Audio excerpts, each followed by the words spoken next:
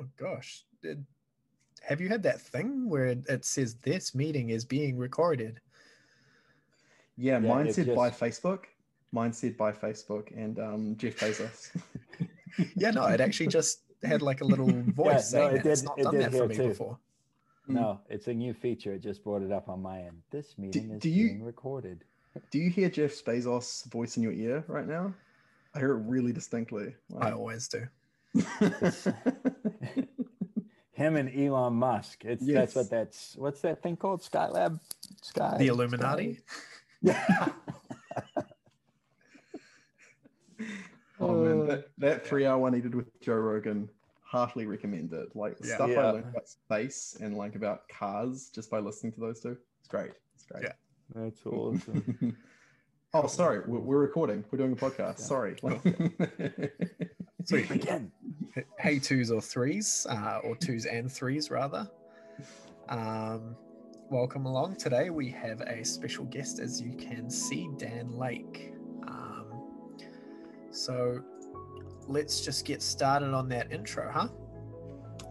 Cool. Two or Three Gathered is a series of conversations with Christian brothers and sisters, considering their efforts and contributions to the kingdom vocationally, their stories and testimonies of God's sovereignty and grace, and an opportunity to tackle the relevant issues the church faces in the 21st century. In this, we seek to equip the saints by networking within the body, starting conversation around often taboo subjects, and seeking to develop unity across Christian denominations and traditions by starting conversation on such worthy topics. We want to educate the wider body of Christ by asking these experts and people of wisdom across multiple fields the hot button questions and sophisticated questions that we believe there are answers for in Christ's church, but that there's not necessarily access to. It is our heart that Christ himself would be in our midst as we converse about things we believe he himself is very interested in.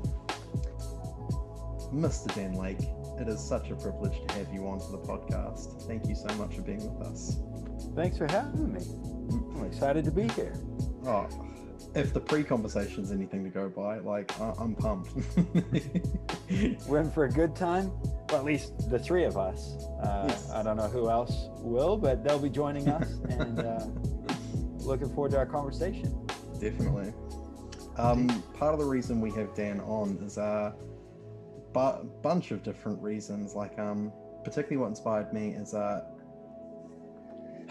conversation where I met Dan via a mutual friend a couple of years ago as part of a home group where he had just been finishing his role up with a YWAM, where he had actually, and you can correct me on any of the details, please, Dan, if I do get these wrong. We had been a missional leader for over 20 years in over 15 different countries. Is that correct? Other way around. Other way around. You were so close. So, just around 15 years and over 20 countries. But you had it. Okay. You had it. I had it. So, and was also born to two YWAM missionary parents as well. That's correct? Mm.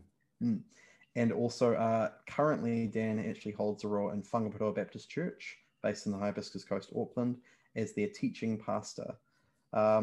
So we wanted to have kind of a conversation, kind of a rambling conversation, about this guy and how he's gregarious in nature and very, very Christ-like, and kind of how he relates to others is what I've got an impression of with Dan so far.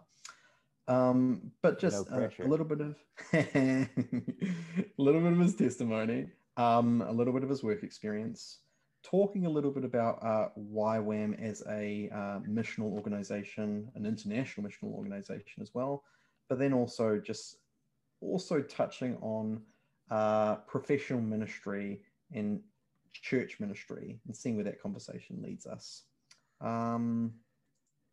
I wondered if, just to start off with, Dan, if you could actually, relating to your testimony in faith, how being a Christian relates to what you do or have done. Mike, over to you, man. Yeah, I think when I hear testimony, I always thought that, I didn't have a a super testimony. I mean, I know a guy that, again, this is a YWAM Youth with a Mission story, but on his way to coming to a discipleship training school, he gave his gun away in the car on the way to the airport, saying, I'm basically fleeing my gang life to give my life to God, and I don't even know what that means, but give your gun to your friend in the car on the way. And I always thought, man, I don't have a testimony. My testimony, I was wrong to think that, but I there was nothing earth shattering. I grew up in a home where, we lived with Youth with a Mission, or in Youth with a Mission for about 3 years when I was a kid, and came back to New Zealand, having been to places like Korea and the Philippines and Singapore and Hong Kong, and seeing a world outside of, farmland New Zealand, little rural country town New Zealand. And so I just thought, well, what do I do with my faith? Is this it? I've seen the world. I'm back in New Zealand. And I think as a teenager, I really just decided, if I don't have one of those radical testimonies, I'm going to make one. I'm going to make one by making a bunch of terrible decisions, like pre-deciding, that's it. I'm going to turn into a bit of a party animal. I'm going to turn into, I'm going to lean on some outgoing, characteristics that I have, and sort of live life to the max. So that took me in my early university days to working for a bungee jump company here in Auckland, AJ Hackett. And, that was a ton of fun being around the tourism industry, but it's not a very Christ-filled, Christ-like industry. And it was a lot of fun. I just this week was watching a bungee that I did on a little pink bicycle that I borrowed from a friend's little sister, and took it out there, and we borrowed a shopping trolley from the New World at Victoria Park, and I did take it back after a week. I didn't just steal it and throw it in the harbor. I did bungee jump, take it back. These adventures, but it was all of this sort of trying to go, the church is doing this. I want to do something different. I want to almost like create a crazy testimony for myself. And in the midst of that, I probably got down to going to church 20 minutes a week. I knew the format. It's like, great, we're going to have a couple songs, or there's going to be some notices. Here's a message. Here's another song. And I sort of knew, if I go in at this time, I'll get the last song and I can say hi to my friends, and, I won't have to be challenged by anything. So that was sort of the launching place for me then, to be in a position where I was not near Jesus. So then there was transformation. Does that make sense? Yeah, like it's fascinating. The term we throw around in Kingsway sometimes is like, some of these kids who we love deeply and implicitly, that needs to be said as the disclaimer. They've grown up in Christian homes, they've gone through Christian schooling for much of their life. Some of the cases, it's almost like you can be inoculated against the gospel. That's a term our mutual friend Ben Sharpin likes to throw around. I wonder if that's of some consequence of what you're saying, Dan. Totally. And like it was a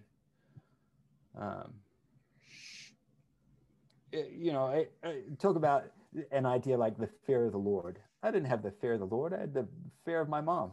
Why are you doing something or not doing something? Well, I just don't want the consequences. Yeah. I just don't want to get in trouble. But it's like, I want to get in enough trouble out of sight that, my decisions were a train wreck. So I'd been on this journey. I started dating a girl in university, maybe the world's shortest relationship.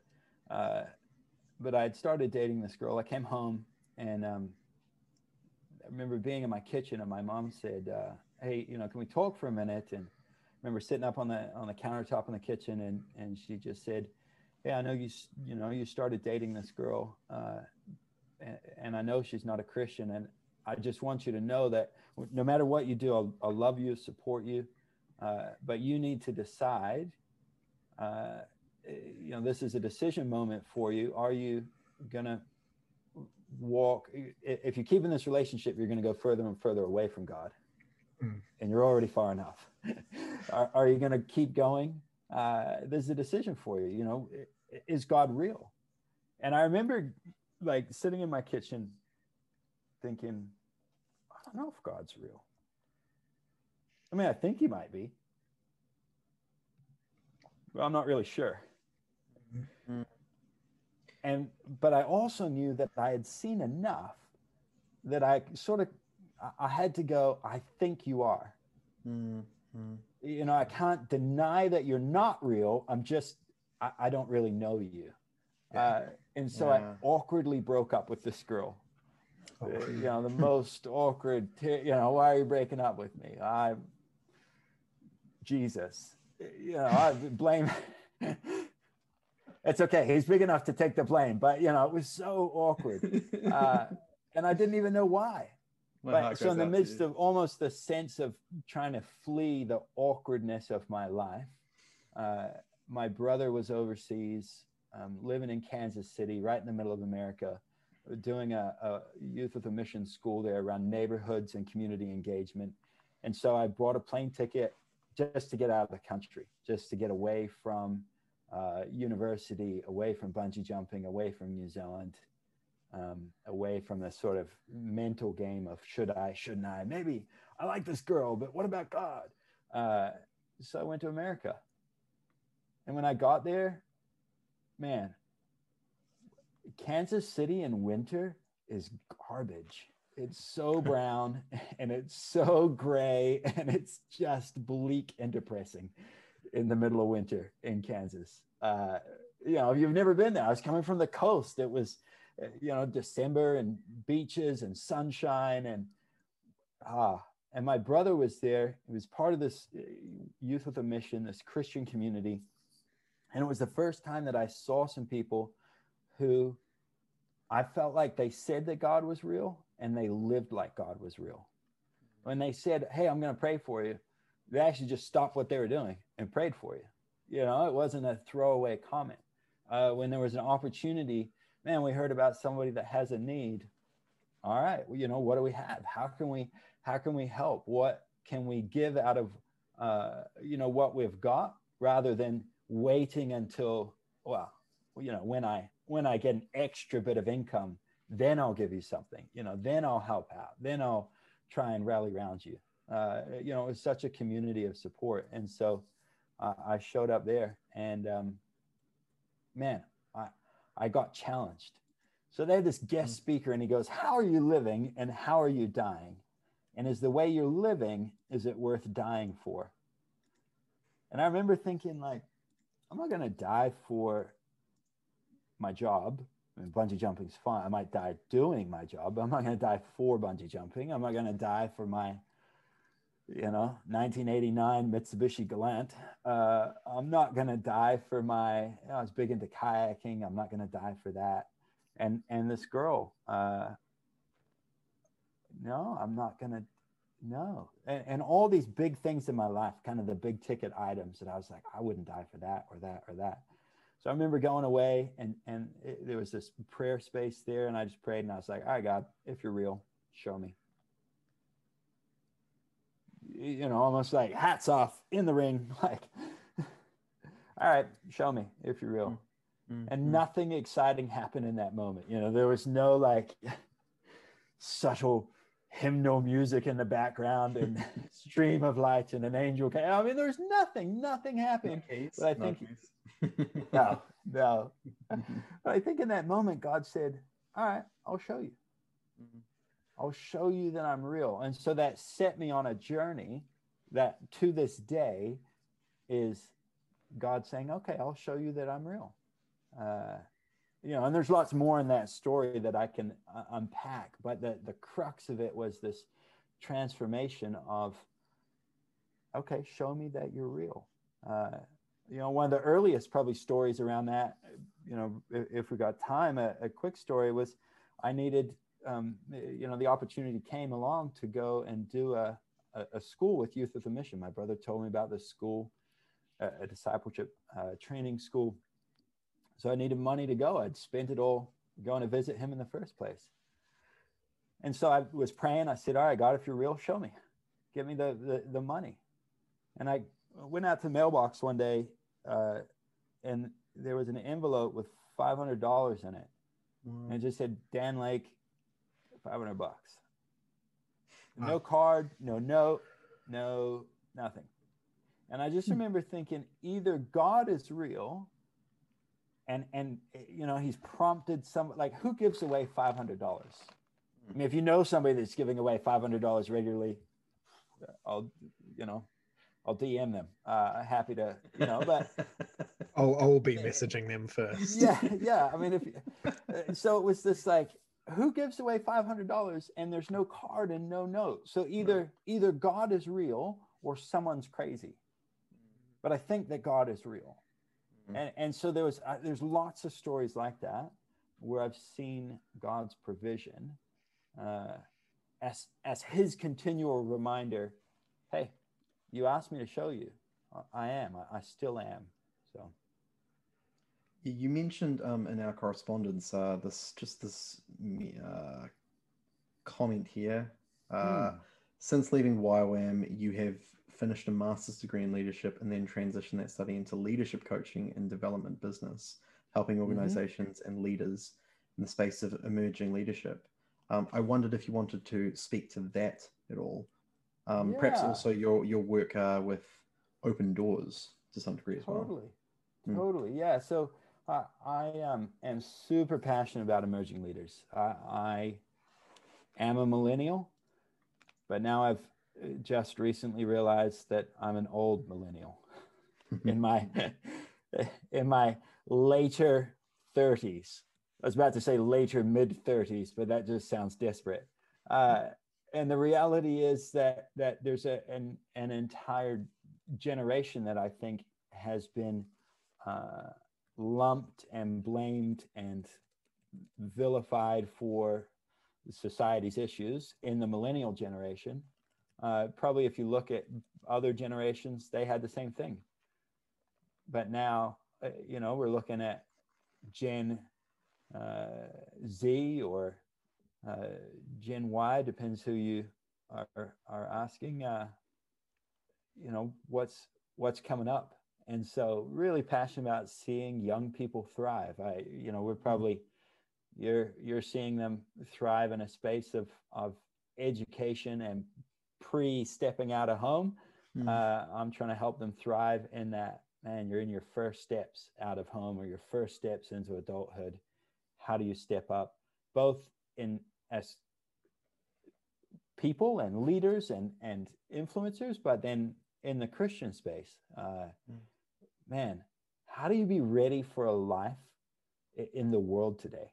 How do you be ready for the complexity of, just think of life in New Zealand. How do you leave home and be ready for $1 million house prices?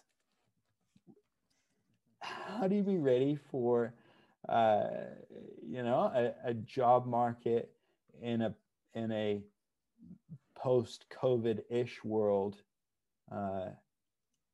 You spent years maybe learning something that maybe doesn't have the same value that you thought it was going to when you were in education. All of those questions. So that's where I'm passionate.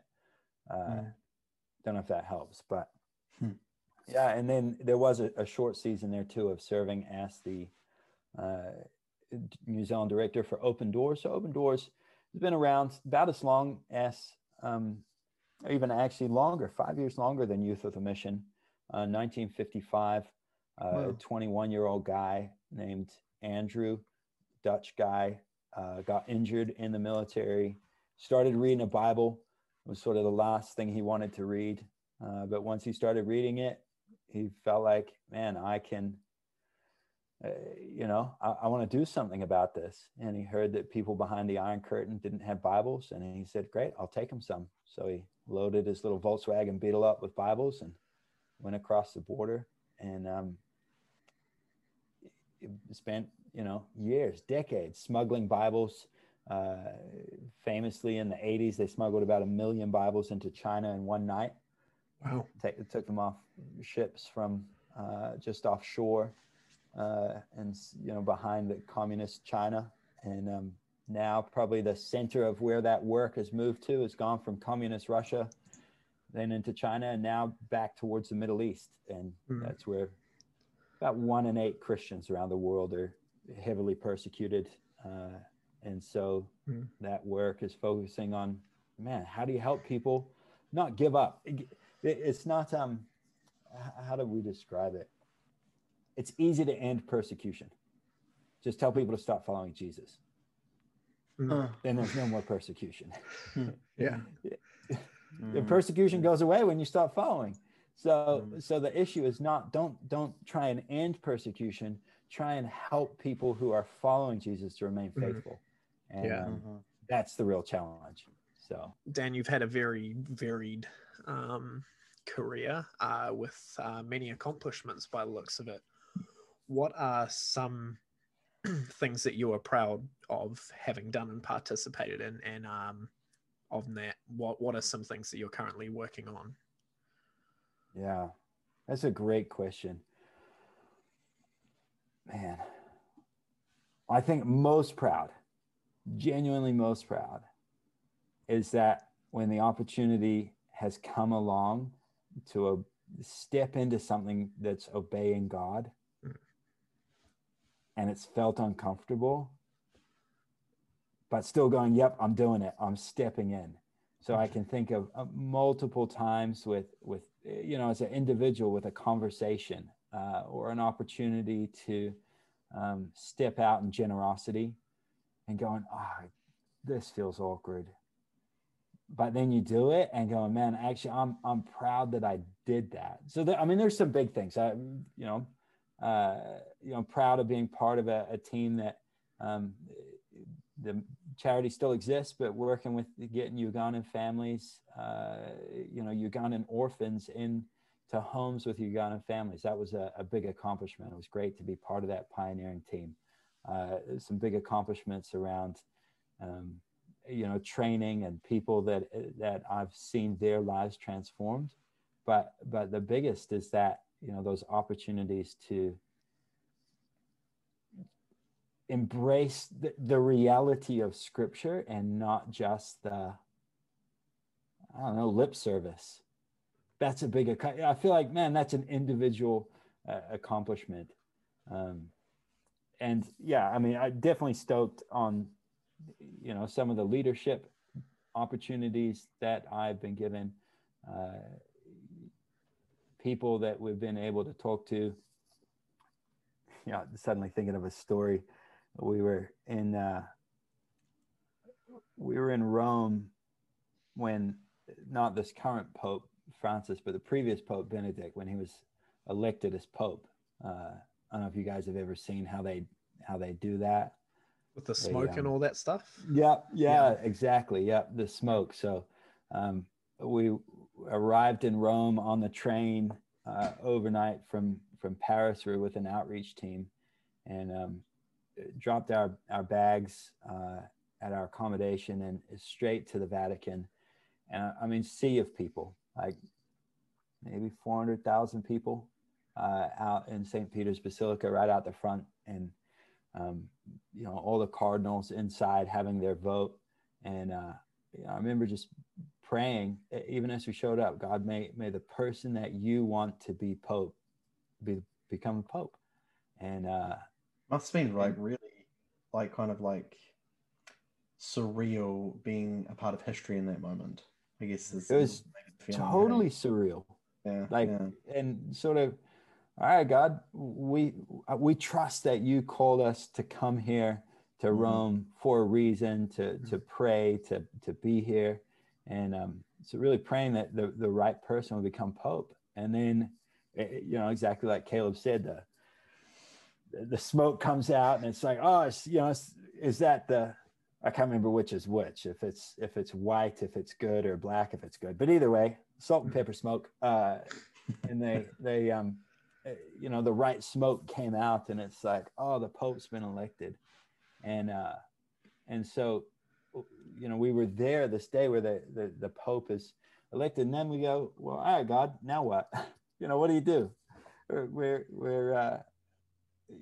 a bunch of, I think at that point, most of us were, say, between 19 and 23. And it was a team of 8 of us. And so we were praying, and we felt like God said, make these big signs, huge signs that say the key to youth is relationship with Jesus Christ. And make them in English and in German, because Pope Benedict is originally from Germany. And so we made them in English and German. And then we went along every Wednesday. There's an open sort of public mass, I guess. The Pope speaks in Latin. And so we showed up, we would leave home at 4 a.m. I'm like, we're not even Catholic. What are we doing here? And we'd show up at the Vatican, and it was us in our sort of board shorts and, basically just young adults, YWAMers with t-shirts and hoodies. And then it was monks and nuns with the full regalia, the habits and the big wooden crosses and the big hoods. And they're all trying to get close to the Pope, and we're trying to get to where can we hold these signs up. So we went and held these signs up, and the Swiss guards there, they said, put signs down, and put signs down. They turn around and the signs back up. And then, finally the Pope comes, and they can't turn around anymore. They just stand there. So we just hold the signs up. And I remember seeing the Pope come out in this little Pope mobile. If you've ever seen it, it's a little kind of weird car thing. And he came out in the Pope mobile. And we would have been 4 or 5 meters from the Pope. And watching his eyes read these signs and seeing him, read the sign, nod, that's it, Pope mobile's gone, and away it goes, and going, all right, God, we did what you said to do. And we went back, and they had this debriefing time from this big school. All the outreach teams came back, and there were some amazing stories. There was one team that had shown up in Africa, and they saw 300 people healed of deafness in their first weekend in Africa. Baptized about 80 people on their first weekend. Amazing stuff. And our team showed up, and we were like, we held up a sign for the Pope. We did what God, we said we did what God told us to do. Mm-hmm. Yeah. Unashamedly. We celebrate that we did what God told us to do. And man, it felt awkward, but man, it was the right thing to do. Yeah. And then it wasn't until later, months later, there's this big event called World Youth Day, and the Pope gives a big speech, and they tell everybody what he's going to say. He just reads off a script. And he got 2 lines into his script, and he just put it down, and he just looked at everybody and goes, young people today just need to follow Jesus. And he spent the next 30, 40 minutes just talking about how young people need to come to Jesus. Yeah. That's what's going to make a difference. And it's like, yes, God, that was a lifetime of study for him? Totally. I absolutely believe that. But was there also something about a bunch of young kids with some green cartridge paper and a Sharpie? I absolutely believe that too. The peace that God had for us was to be obedient. So I feel like some of those, I guess, to come back to your question, Caleb, around accomplishments, those stories of obedience that I carry, those are the ones where I go, man, that was satisfying. Yeah. Cool. Cool. And that's awesome. Is there anything that you're currently working on at the moment that you'd like to mention, or that you're rather proud of, or something of the sort? Yeah. No, great question. I am 90% of the way through a book on leadership, coming back to that passion of Emerging Leaders, and that was going to be a title, but then there's lots of books called Emerging Leaders, so we moved on from that. And thanks Amazon that I can check so many. But yeah, it's sort of a mix between a coffee table book and a read through it book. So I think the longest chapter is 6 pages. Most of the chapters are 2 or 3, and it's really, man, if I was leading, what would I want to know? What would I want to pick up? Here's an idea, put it down. You know, little ideas. Hey, you hired good people, trust them. Yeah. That's it. You know, how do you reflect on a statement like that? You know, there's some fun chapters in there about, there's a bit of a story in there about Van Halen when they went on tour in the 80s, and they would have in their rider saying, hey, no brown M&Ms. And you're thinking, man, Van Halen just hates brown M&Ms. Like, you know, they wanted 24 packs of yogurt, and they wanted some liquor, and they wanted water, and they wanted, you know, fresh fruits and flowers, and M&Ms with no brown ones, absolutely no brown ones. Yeah. And so then the reason was not that they hated these M&Ms, but their stage setup was so complex. It weighed, so I think they had 850 lights as part of their roadshow tour. The weight of it was fantastic, and they knew right away, walk into the room, brown M&Ms, nobody read the document. Yeah.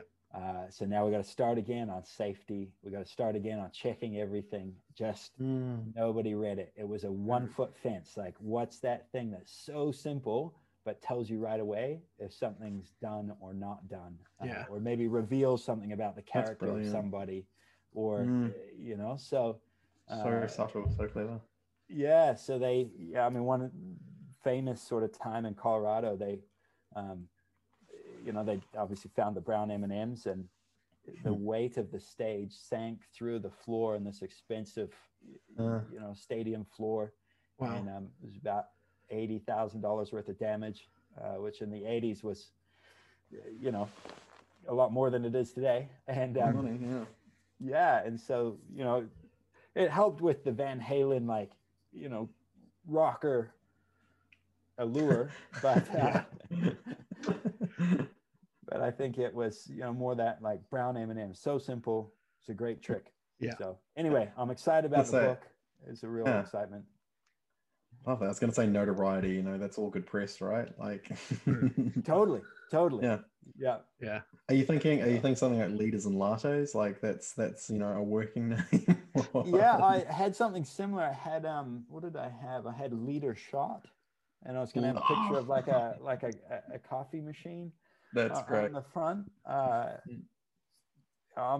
It still feels like it's a name I have to explain. I'm trying to find something that I don't have to explain, but like a pun or something. Just not like a bump with a boss, like.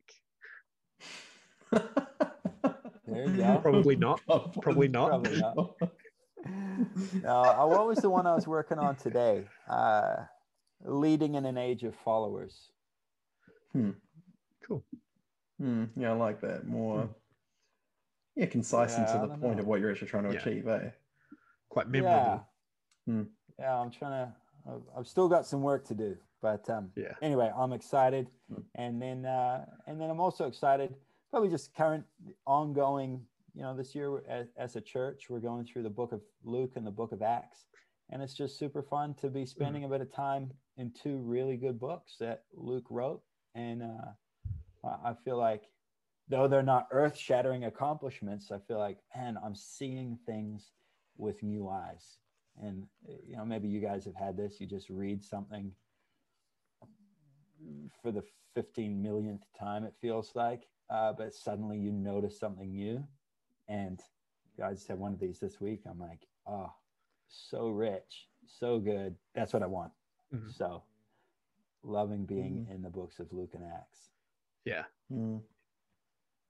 Yeah, I'm having an experience. I'm reading it's a composite version of the Gospels, but it's read chronologically. So all the Gospels are put into like one narrative, and it kind of reads through all the events of like the Gospels, but as one account. I'm quite enjoying that, you know. Obviously it doesn't have it doesn't have what each of the writers were trying to achieve with their own individual accounts. So there's that, but there is a sense of like, oh, chronologically, this is kind of how it would have fallen and would have followed. Nice. Yeah, so I'm definitely having that.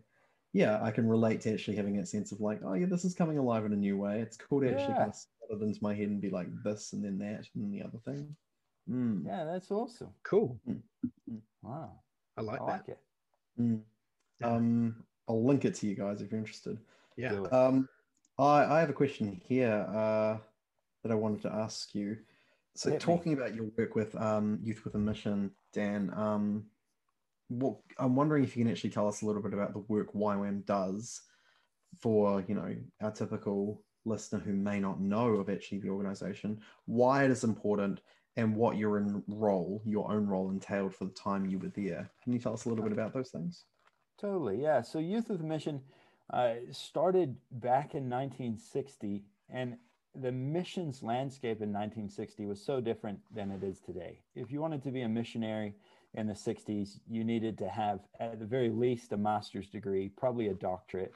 You needed to be committed to learning a language and going long-term to somewhere. And those things are good and helpful.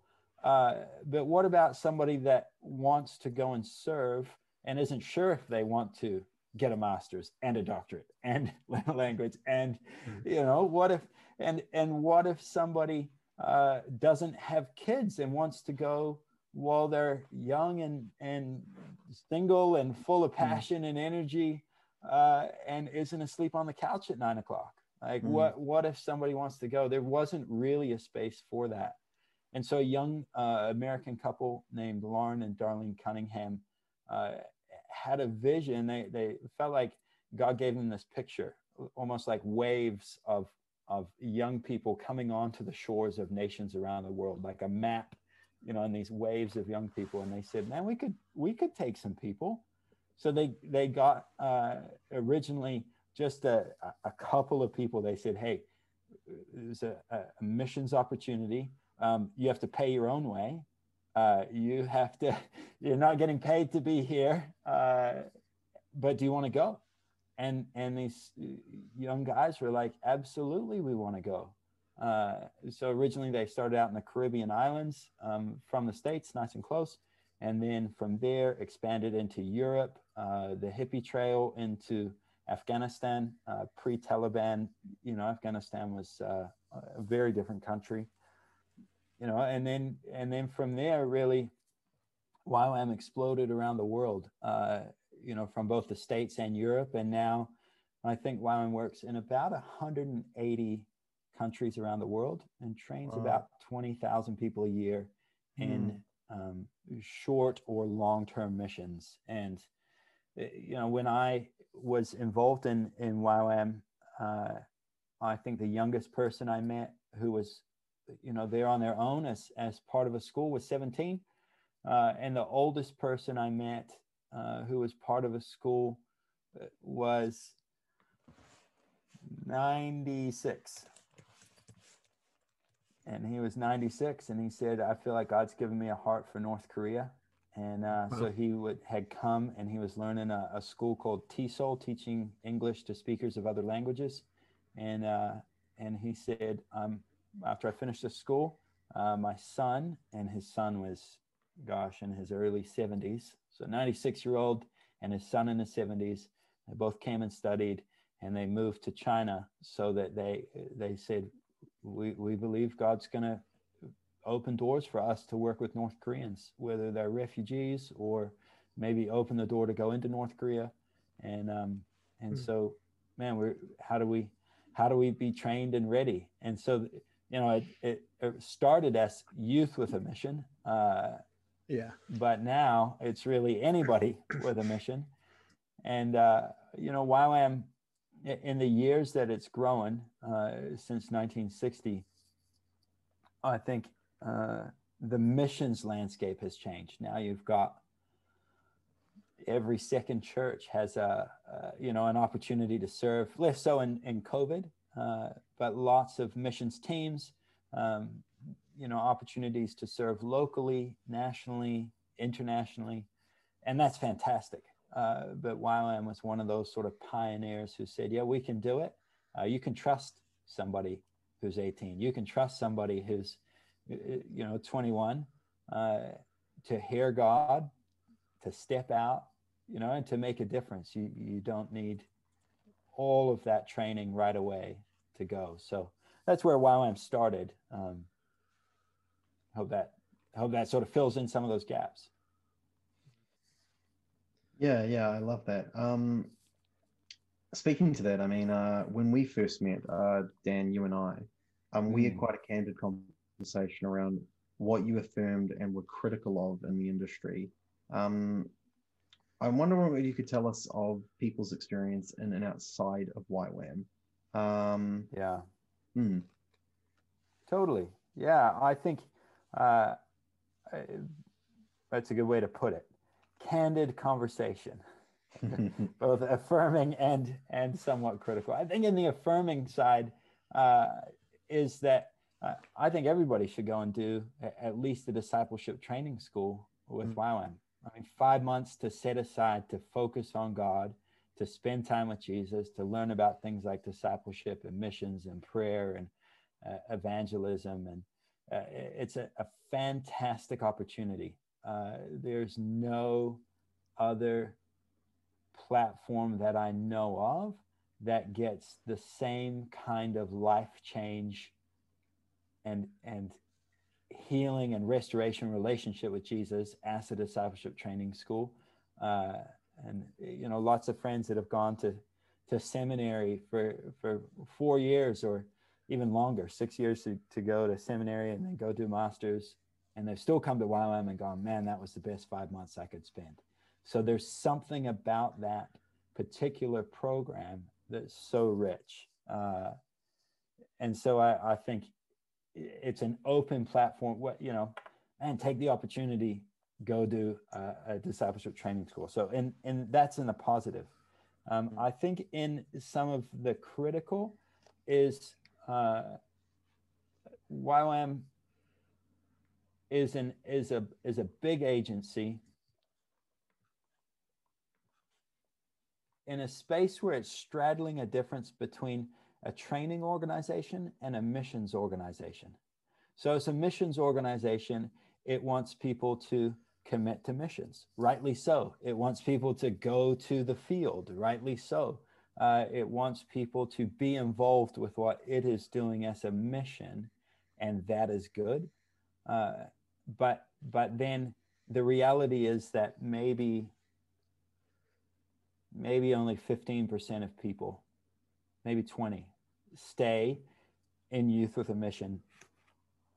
You've got 80% of people who are going home.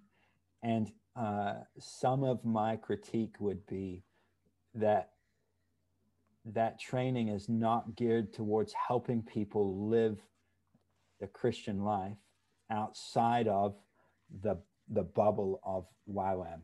Does that make sense? I love your introduction, even to the podcast, where 2 or 3 are gathered in a discussion around vocation.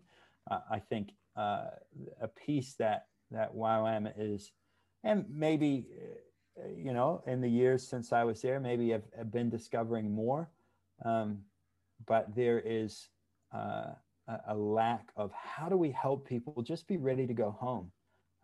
And I saw it last year, even with COVID, schools that were running that suddenly had to drop everything, send all the students home. You go back to your own church, go back to your own community, go back to your own family. And so instead of just pushing people towards the mission field, how do we actually train people for life? And, sometimes probably we could have the same critique of the church, or seminary training might be, does seminary training train you to really deal with the lives of people, or does it train you to deal with the lives of smart Christian scholars? I don't know. That's a potential critique, but the reality is most people who leave seminary or leave biblical training of any variety are just going to live life. So how do we help them just live life? Does that make sense? Yeah, yeah. Um, I mean, I remember doing a theology paper last year. It was might have been the year beforehand. It was called Mercy, Justice, and Social Transformation. One of the books that really stood out to me, I was just actually searching for it then. This might ring a bell to either of you. Bryant Myers, Walking with the Poor. Does that sound like a familiar text? The title Um, sounds familiar, but I haven't read it. yeah, he basically the subnote is Principles Practices of Transformational Development. So his premise, it's quite a core textbook for dealing with social transformation as a way to doing missions, right? And I think one of the things that stuck out to me from actually doing that book is that actually, and doing the paper by extension, was just actually, wow, like, mission work is nuanced and it's sophisticated. And, you don't want to just have that Western mindset, uh, arguably, colonial mindset that says, we're going to come in and we're just going to save everything, which I don't think YWAM is doing. Like, let me give that disclaimer right there. But it's like, I think I was kind of aware of this pendulum swing where actually, there's been this beautiful openness to spirit-led mission work, birthed by actually what YWAM would have done in the 60s, the 1960s, to actually say, you know, giving spirit to room to prompt and poke on shoulders and actually say anyone who feels led and so inclined and has the circumstances and has the means to actually pursue this to be able to do that, towards now kind of this shift towards back to, but you don't want to just actually just wind up in a community and say, just become followers of Jesus. Okay, bye. And then we're taking off. Like, that's not necessarily helpful either. Like, I think some of your correspondence was quite thoughtful and quite insightful around the whole, premise of like where some of these people are going into these countries and they maybe do 2 or 3 years of work in these contexts and then they feel burned out. Like, one of the things that came away from this paper is actually what processes of pastoral care are being put in place for these missional workers to be able to do long-term mission if they are to do long-term mission. Because I've no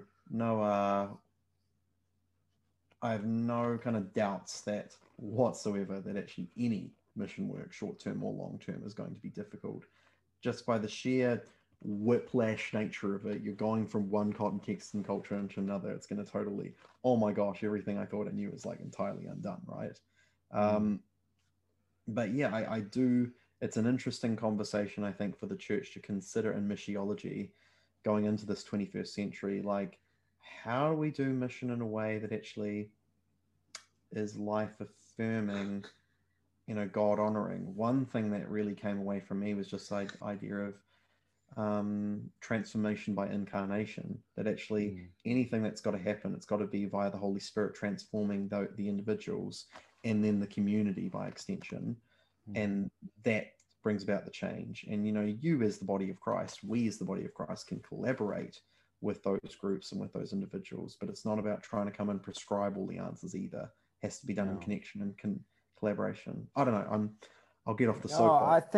I think it's really good. There's another book that you might like, Jared, called When Helping Hurts, which is in a similar sort of vein of, sometimes you don't need to show up as the Western savior. It's like, man, you don't need another church in Africa. Like, you don't need another building in Africa. You don't need to go and paint another building in Africa. What is needed is good, solid discipleship.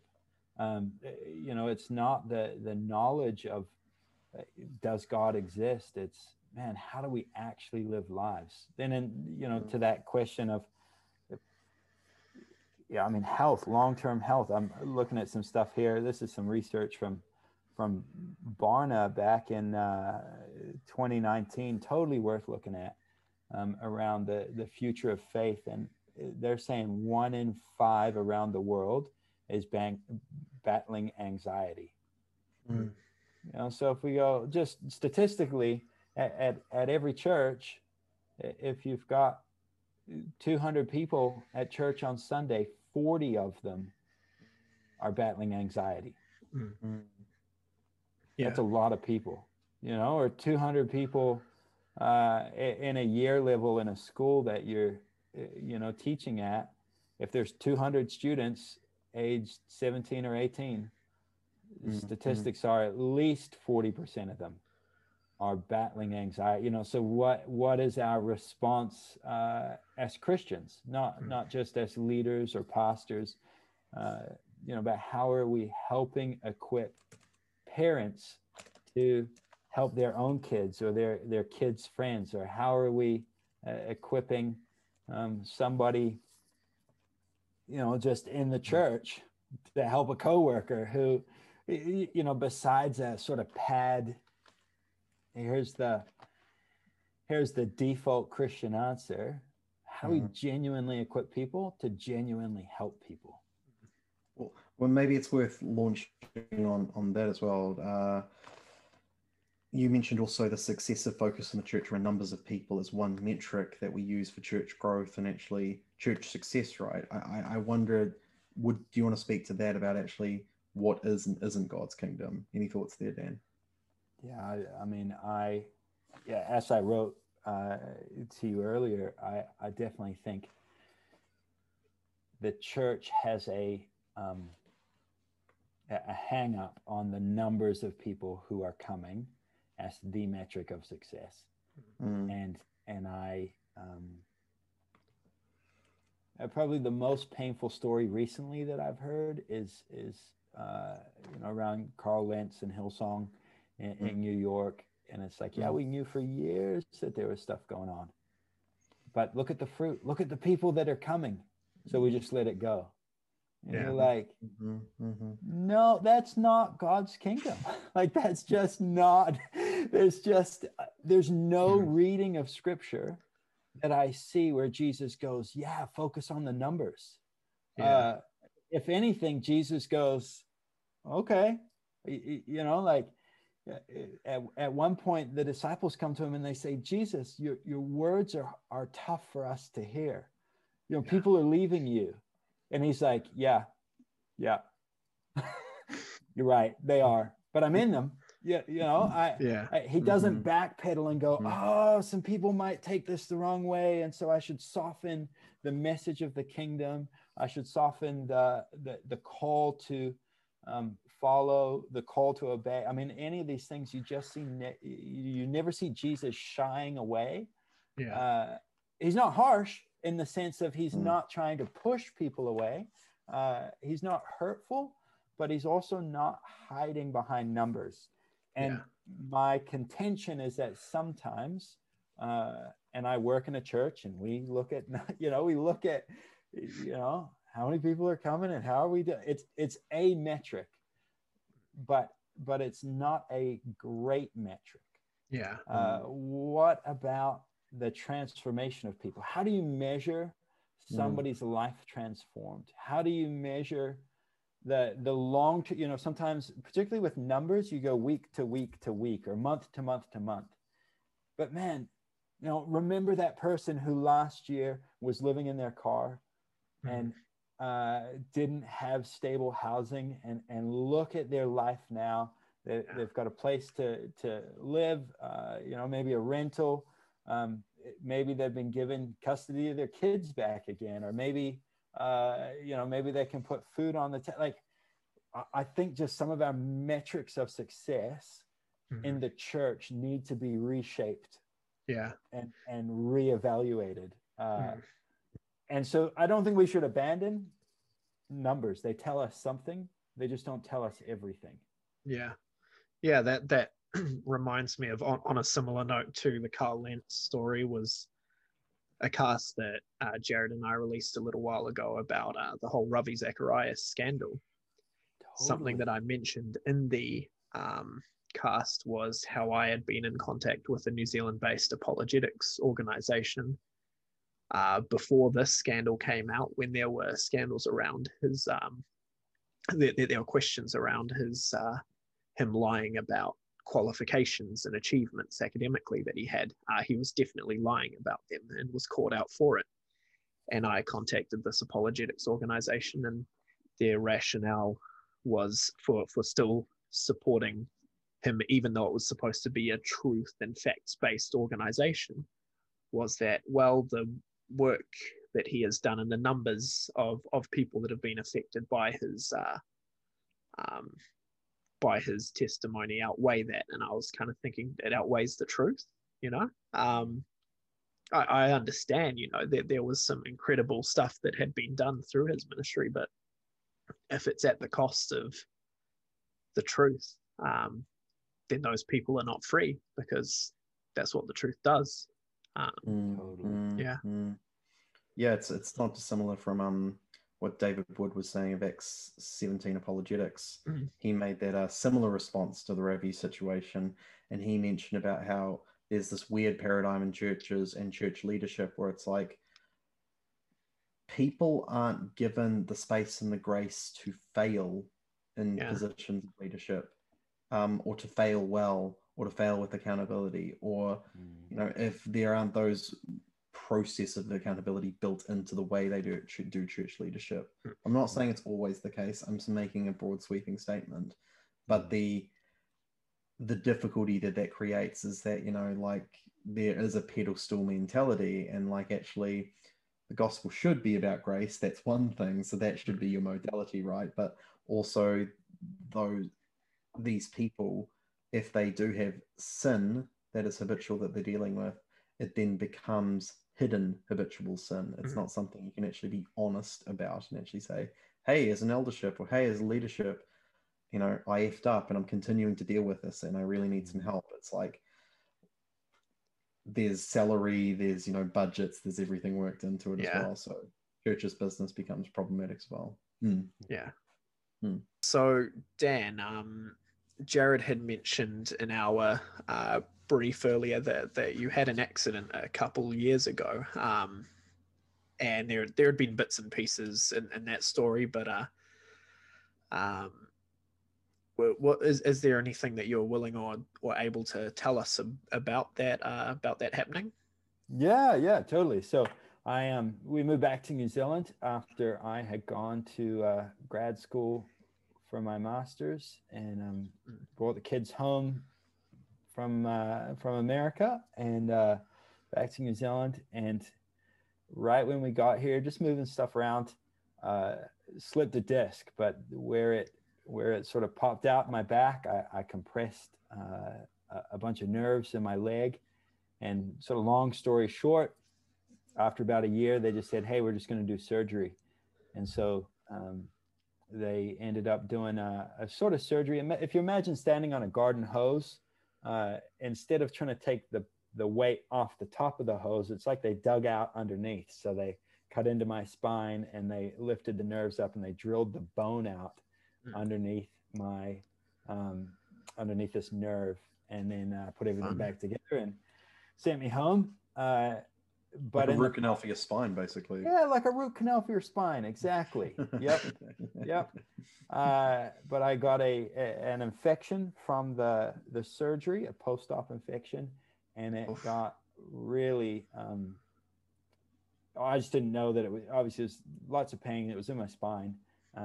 So again, sort of long story short, I ended up back in hospital for about 2.5 weeks. And then I was on a type of antibiotic to kill this bacteria that had begun to grow in my spine. Very rare sort of bacteria. None of the doctors, you know, the sort of specialist team had heard of it, but generic doctors hadn't. And so the antibiotic they used is one they used to treat anthrax, which is cool, you know, it's a claim to fame. But they put a little line in your arm and they run it all the way through your arteries or your veins, and it stops right at your heart. So they're trying to get antibiotics to your heart just as fast as they can. And so 24 hours a day for 8 weeks on this stuff. And it, you know, it's a good antibiotic. It killed all bacteria, good, bad, or otherwise. So my teeth turned brown, and my you know, the healthy bacteria in my body was obviously destroyed as well. And so in this whole journey, and then, you know, you get out of hospital and there's more recovery, et cetera, et cetera. What I learned about myself was that I wasn't the super spiritual.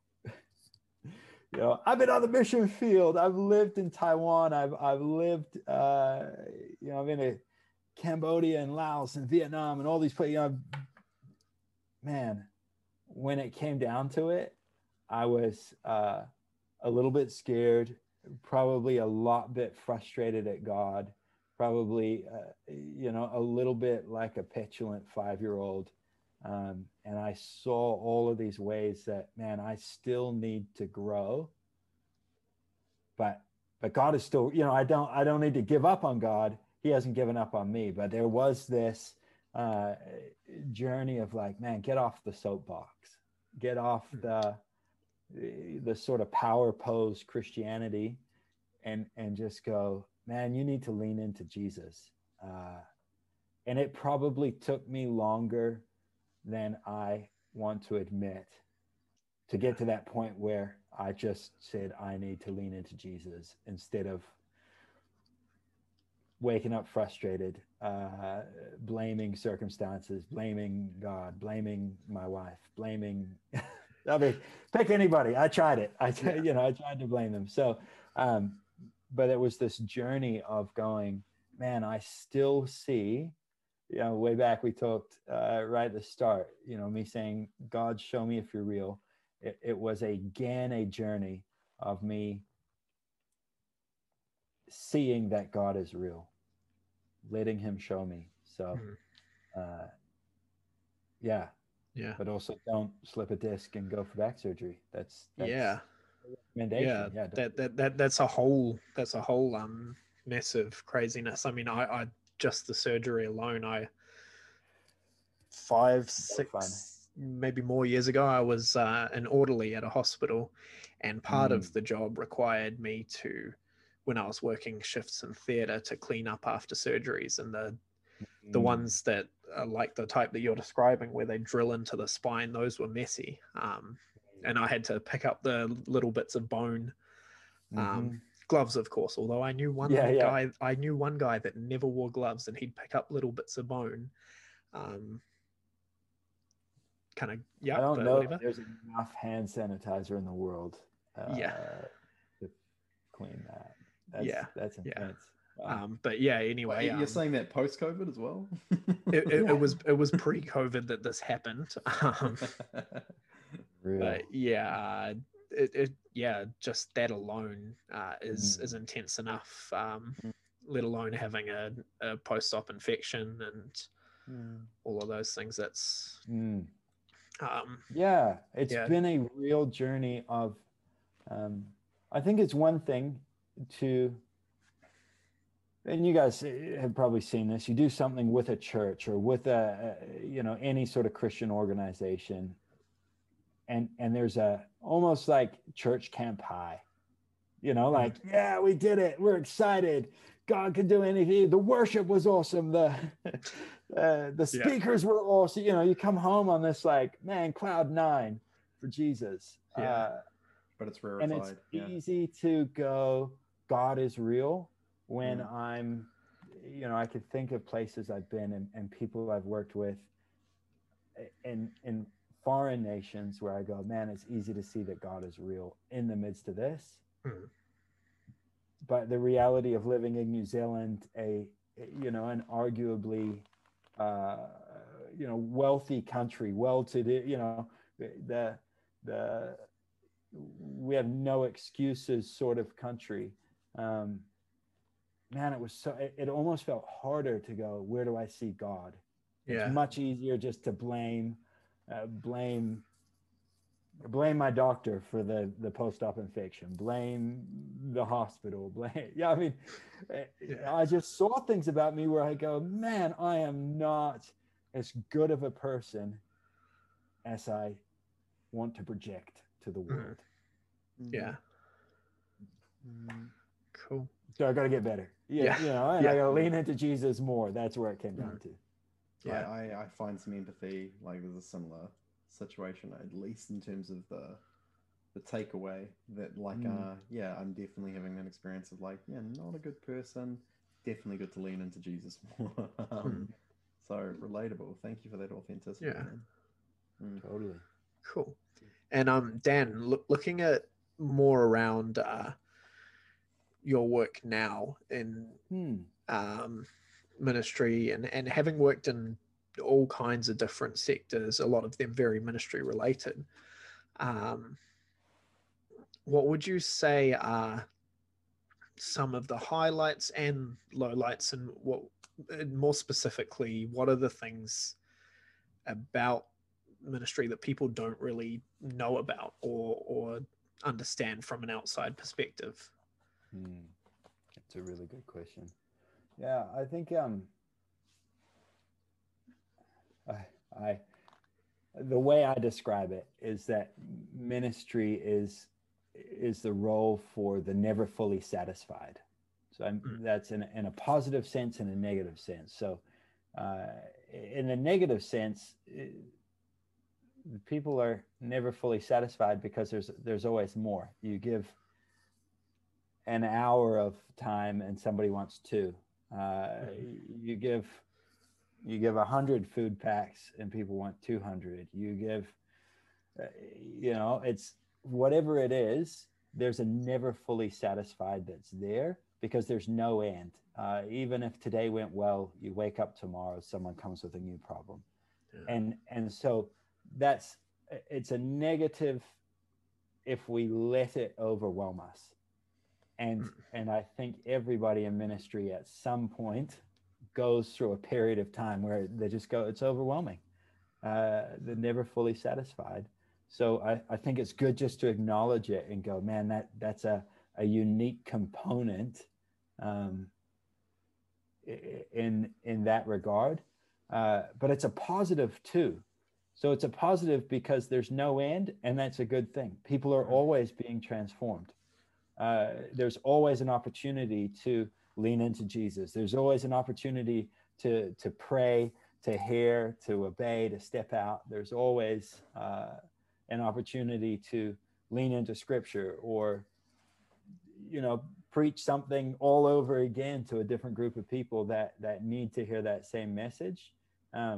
And so I love that there is that opportunity of never fully satisfied. I think the tension then, and sometimes in my experience of varying degrees of success, I suppose, of celebrating the wins. How do you take time to stop and celebrate where something went well or where somebody's life has been transformed or something that's happening? Or is it just, yep, that one's done. Okay, wake up into the next one, wake up into the next one. So how do we celebrate well? And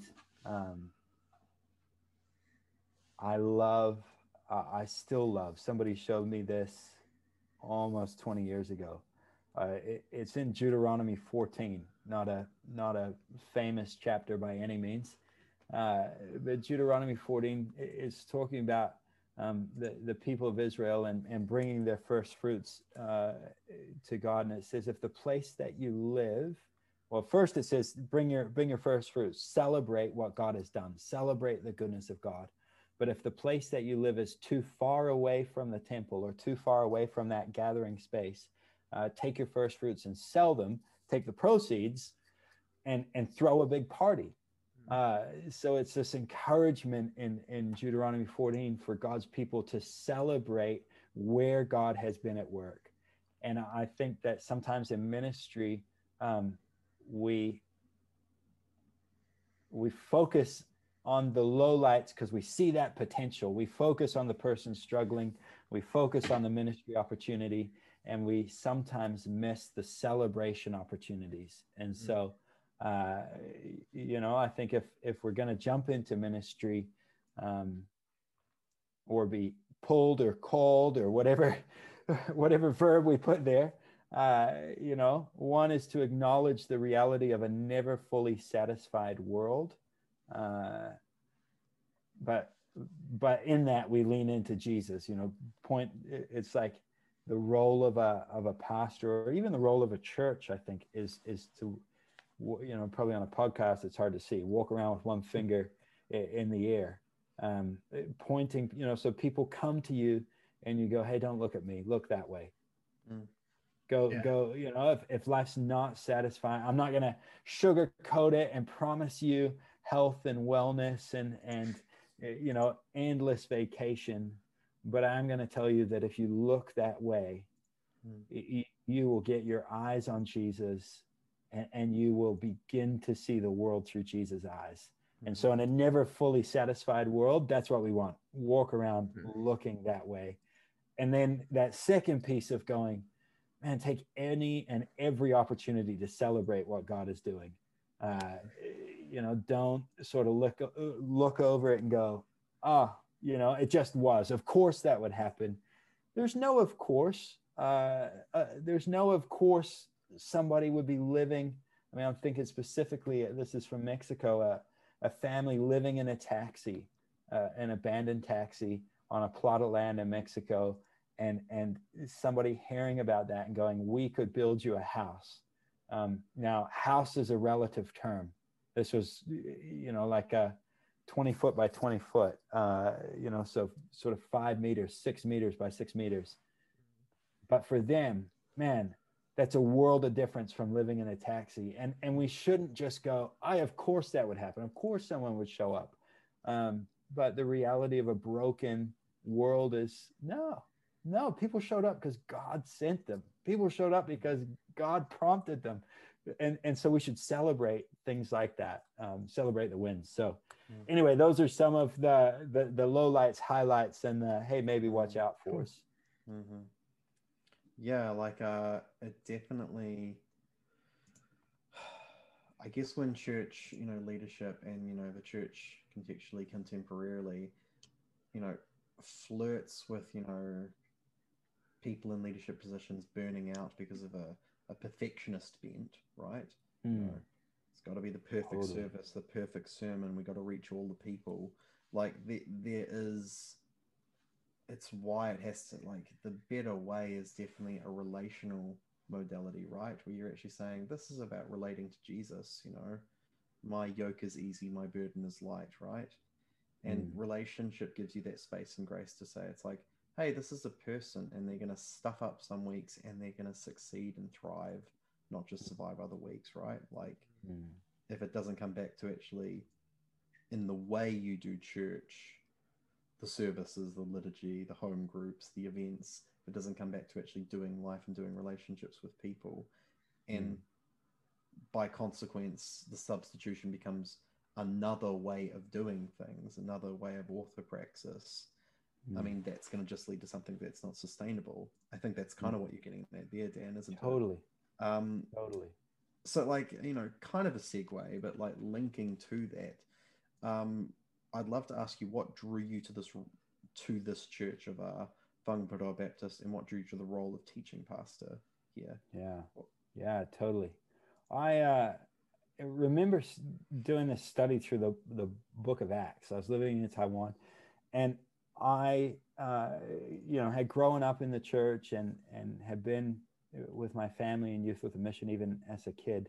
But I had never seen the role that Acts plays in the New Testament. That, you know, it's like going into the AA store and asking for a roadmap.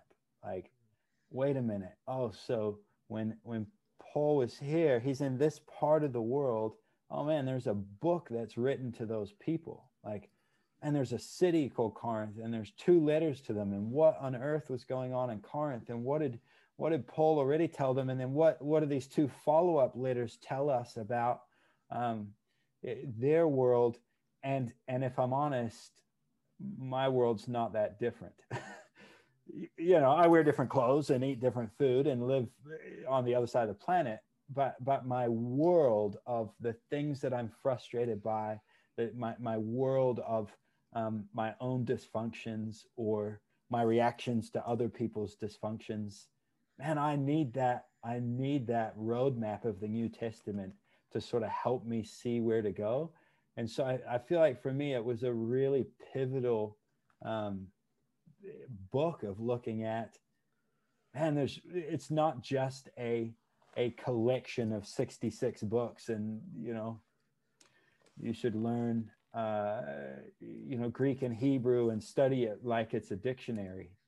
This is a book that's alive and rich and full of life. And so for me, that was really a beginning, I think, of a lifelong calling into teaching. And then Farnborough Baptist Church in particular was probably a mix of calling or pulling from the Lord to, exercise that gift. There's no good having a gift and not using it. There's no good throwing it on a shelf. And so an opportunity came along, and I felt like this is an opportunity, a way to serve in my own community. I remember, oh man, now I've got two names mixed up. Eugene Peterson. There we go. Translated the Message. He used to live down, just down the hill from us in Montana. He had a house there near the lake, and so he would come and teach sometimes at Youth with a Mission in Montana. And I remember him sharing one time. Somebody asked him, what about the local church? What's the best church to go to? Do you go to the mega church, or do you go to, like, which church should we go to? Which one's best? And I remember Eugene Peterson saying, well, find a church near you and go there. Like, that's the best one. Just go to a church near you. Find people in your community who are seeking to love Jesus. Join them, And so I think for me, we live in Farnborough. Here's a church in Farnborough. Here's an opportunity. Man, go there. There's teaching, the space for you. Exercise that gift. So that was, it's probably a mix of opportunity and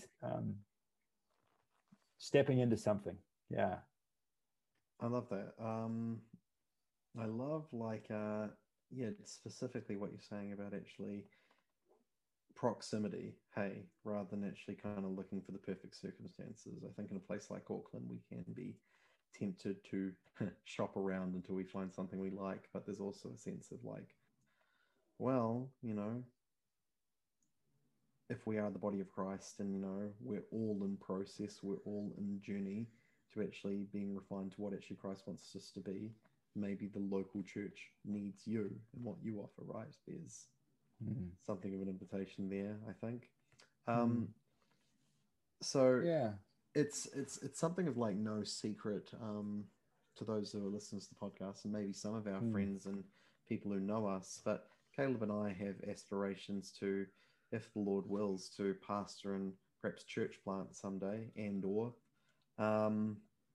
we'd love to know, given your role in a church and your vast professional experience and professional ministry, just some of your thoughts around ecclesiology, both generally and specifically. What would you say are some of the things needed for successful groups of Christ disciples within communities?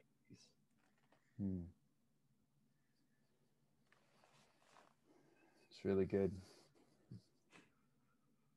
Just a light coffee shop question. Yeah. Oh man, hitting the home runs. I have an answer here, which I still think is true. But even as we're talking, I think a heart to serve where you are, and a heart to serve whoever comes. And sometimes the people we want to come, they show up, whatever that means, the people from a certain, economic background or educational background or cultural experiential background, or, we go, we want a church for these kinds of people. Sometimes they come, but sometimes the reality of church is, man, the people we didn't expect to come. Well, that's awkward. didn't know you had that problem. Didn't know you showed up with that. Didn't know. And so I think for anybody in church, man, we've got to just have a heart to serve the people who come. whatever that looks like, but also a heart to call them to be more like Jesus. And that involves, man, have a vision. Why are we running the church? Why here? Why not go and join someone else's church that they're already running? So why are we planting a church? It's not to say we shouldn't church plant, but that whole idea of, man, go to the church near you. Like, yep, you know, maybe there is a space, maybe there's not. Maybe there's a space to serve, maybe there's not. But that tension. So I think a heart to serve those who come, and a vision for what you're doing. And then I think, you know, then we can unapologetically structure ourselves to serve that vision and to serve those people. Yeah. Anyway, that's what comes to mind. Yeah. I'm reminded of the documentary Furious Love, and there was a pastor, Robbie Dawkins. I think he's connected with the Vineyard movement over in the States. But he shared a vision like that radically changed his view of ecclesiology. He got a vision from from God, where he describes how he's standing in a church and he's trying to preach from a pulpit, and inside the pews are people shooting up drugs and having sex in the pews and like breaking out to fights. And he basically just gets to this fevered pitch, and he says, like, if you're not going to respect the Lord's house, then you just need to leave. Like, and then he hears this, word from, presumably from the Spirit, which says, like, but why would you send out which I have sent in? And he said, Lord, I didn't ask for this. And he said, you asked me for the lost. Now, keep it simple, love them, let me do the rest. And I think, like, I still, every once in a while, I'm reminded, it's like, oh yeah, that's the paradigm we have to think from, that, like, I'm lost, and we're all lost without Jesus, and like we are found because of him, and there's nothing that makes us better, but it has to actually be a mentality of, serve the people that are there, and don't try to actually presume that we have it all together or that we're all got it worked out. It's about actually wherever we're at and however we are, because that's how Christ found us. And the beauty of that is that, sanctification says, oh, we've come a long way and we've got a long way to go, but look how far we've come also, right? Yeah. Thanks for that, Dan. No, yeah, really like, good. and I guess what that reminds me of is I guess just partially segueing into the next question, but it just makes me think of the idea of ministry, and all of those points there don't just apply to those who are wanting to do vocational ministry. As some would put it, it applies to all of us. And, there's the old corny thing, ministry means service. It means to serve, not to lead necessarily. So all of us as Christians have a ministry. If we live a Christian life, we have a ministry, whether we like it or not. And I guess in regards to that, would you, Dan, have any comments or thoughts around our roles as, just for the everyday Christian, our roles as disciples in this day and age, just for your everyday Christian? Another little quick question. Another.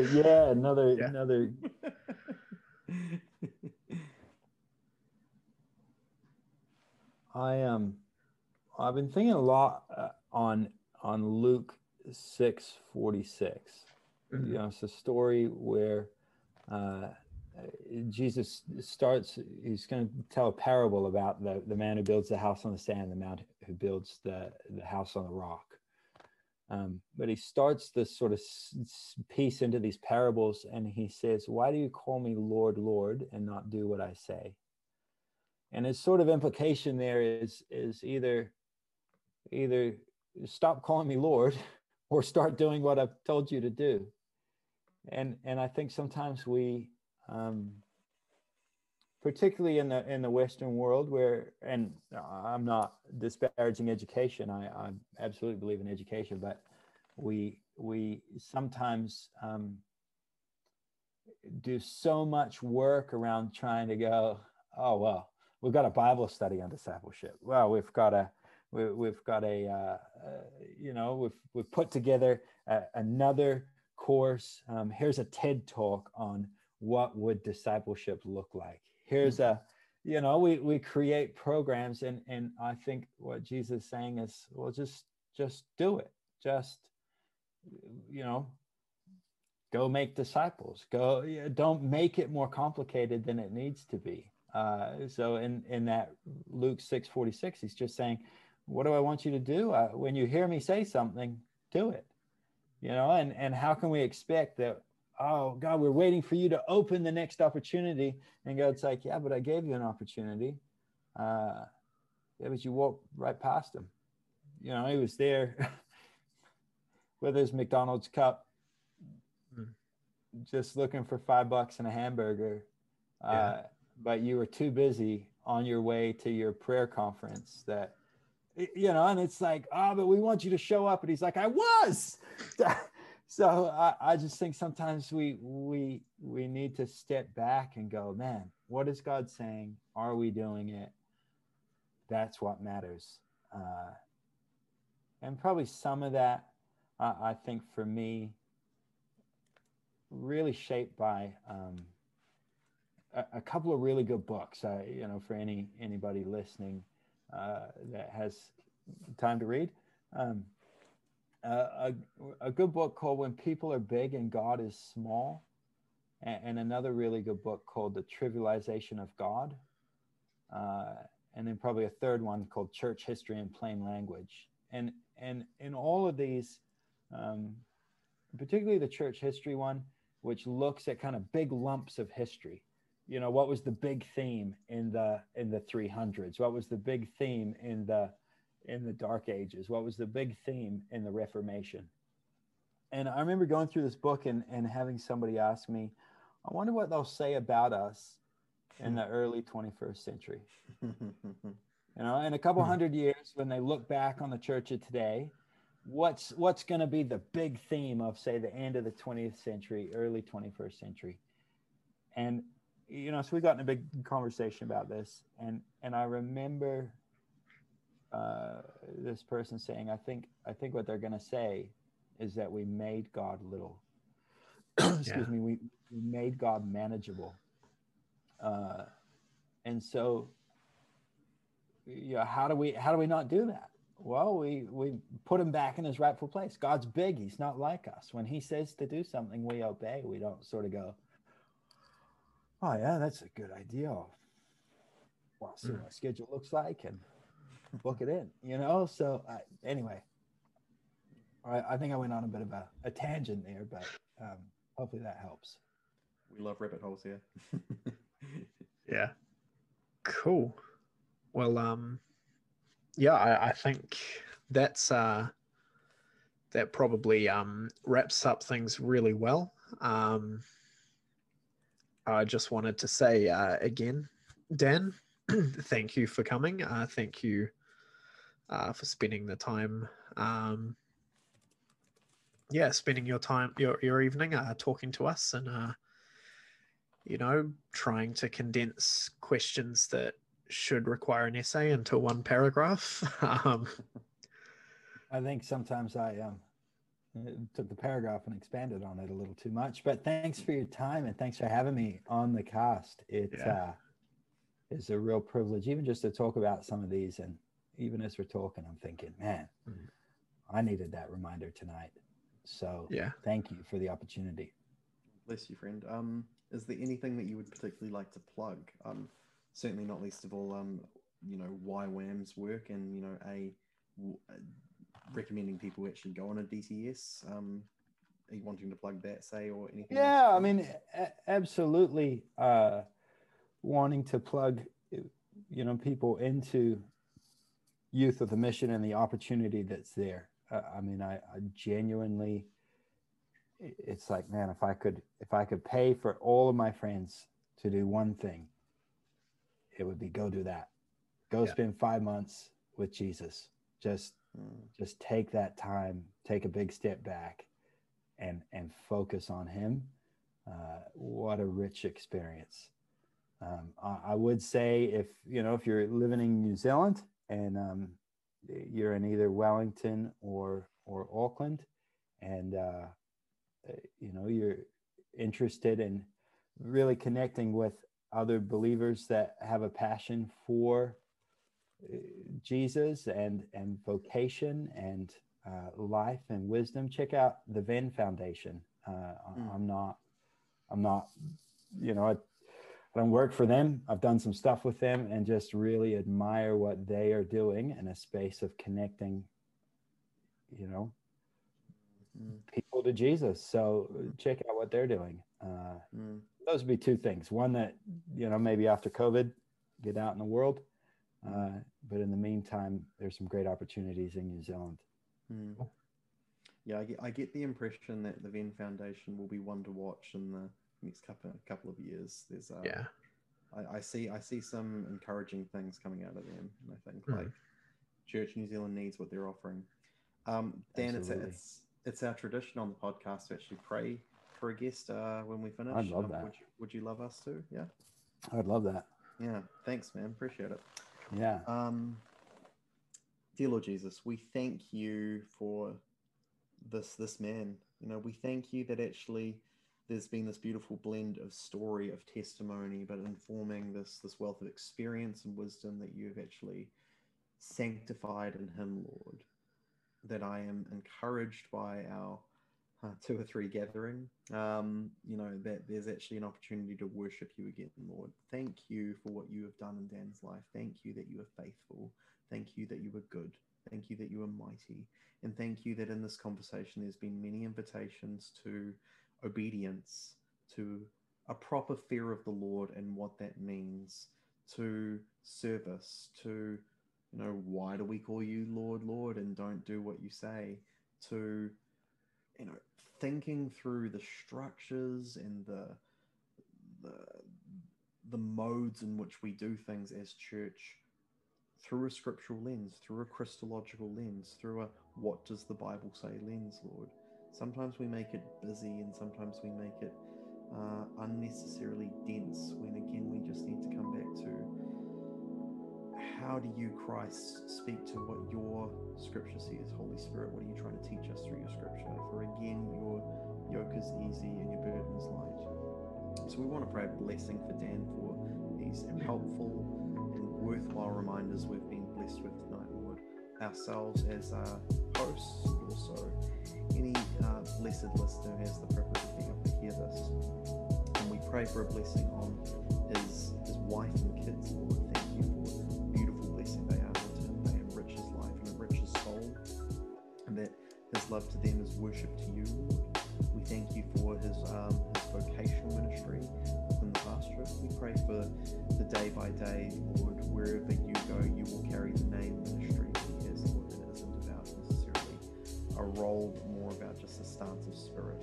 And we pray, Lord, for more opportunities for Dan where he can actually say, out of the authenticity of who you've made me to be, may I seek to worship you out of that, seek to be everything you have it in me for me to be. We pray a blessing on him. We pray a blessing on resourcing, both natural and supernatural, to accomplish the will you have for him, Lord, that your will would be done through him on earth as it is in heaven. And yeah, Lord, but finally we just pray for people listening. May they get something that actually they encourage them to do something simple today that would actually, something to put in action where they can actually say, I can do that. It's something small I can do that might make a change, might make a difference in the lives of my worshipped Jesus and maybe in the lives of those around me. And I pray all these things in the name of Jesus, my dear Lord and Savior. Amen. Amen. Amen. Thank you.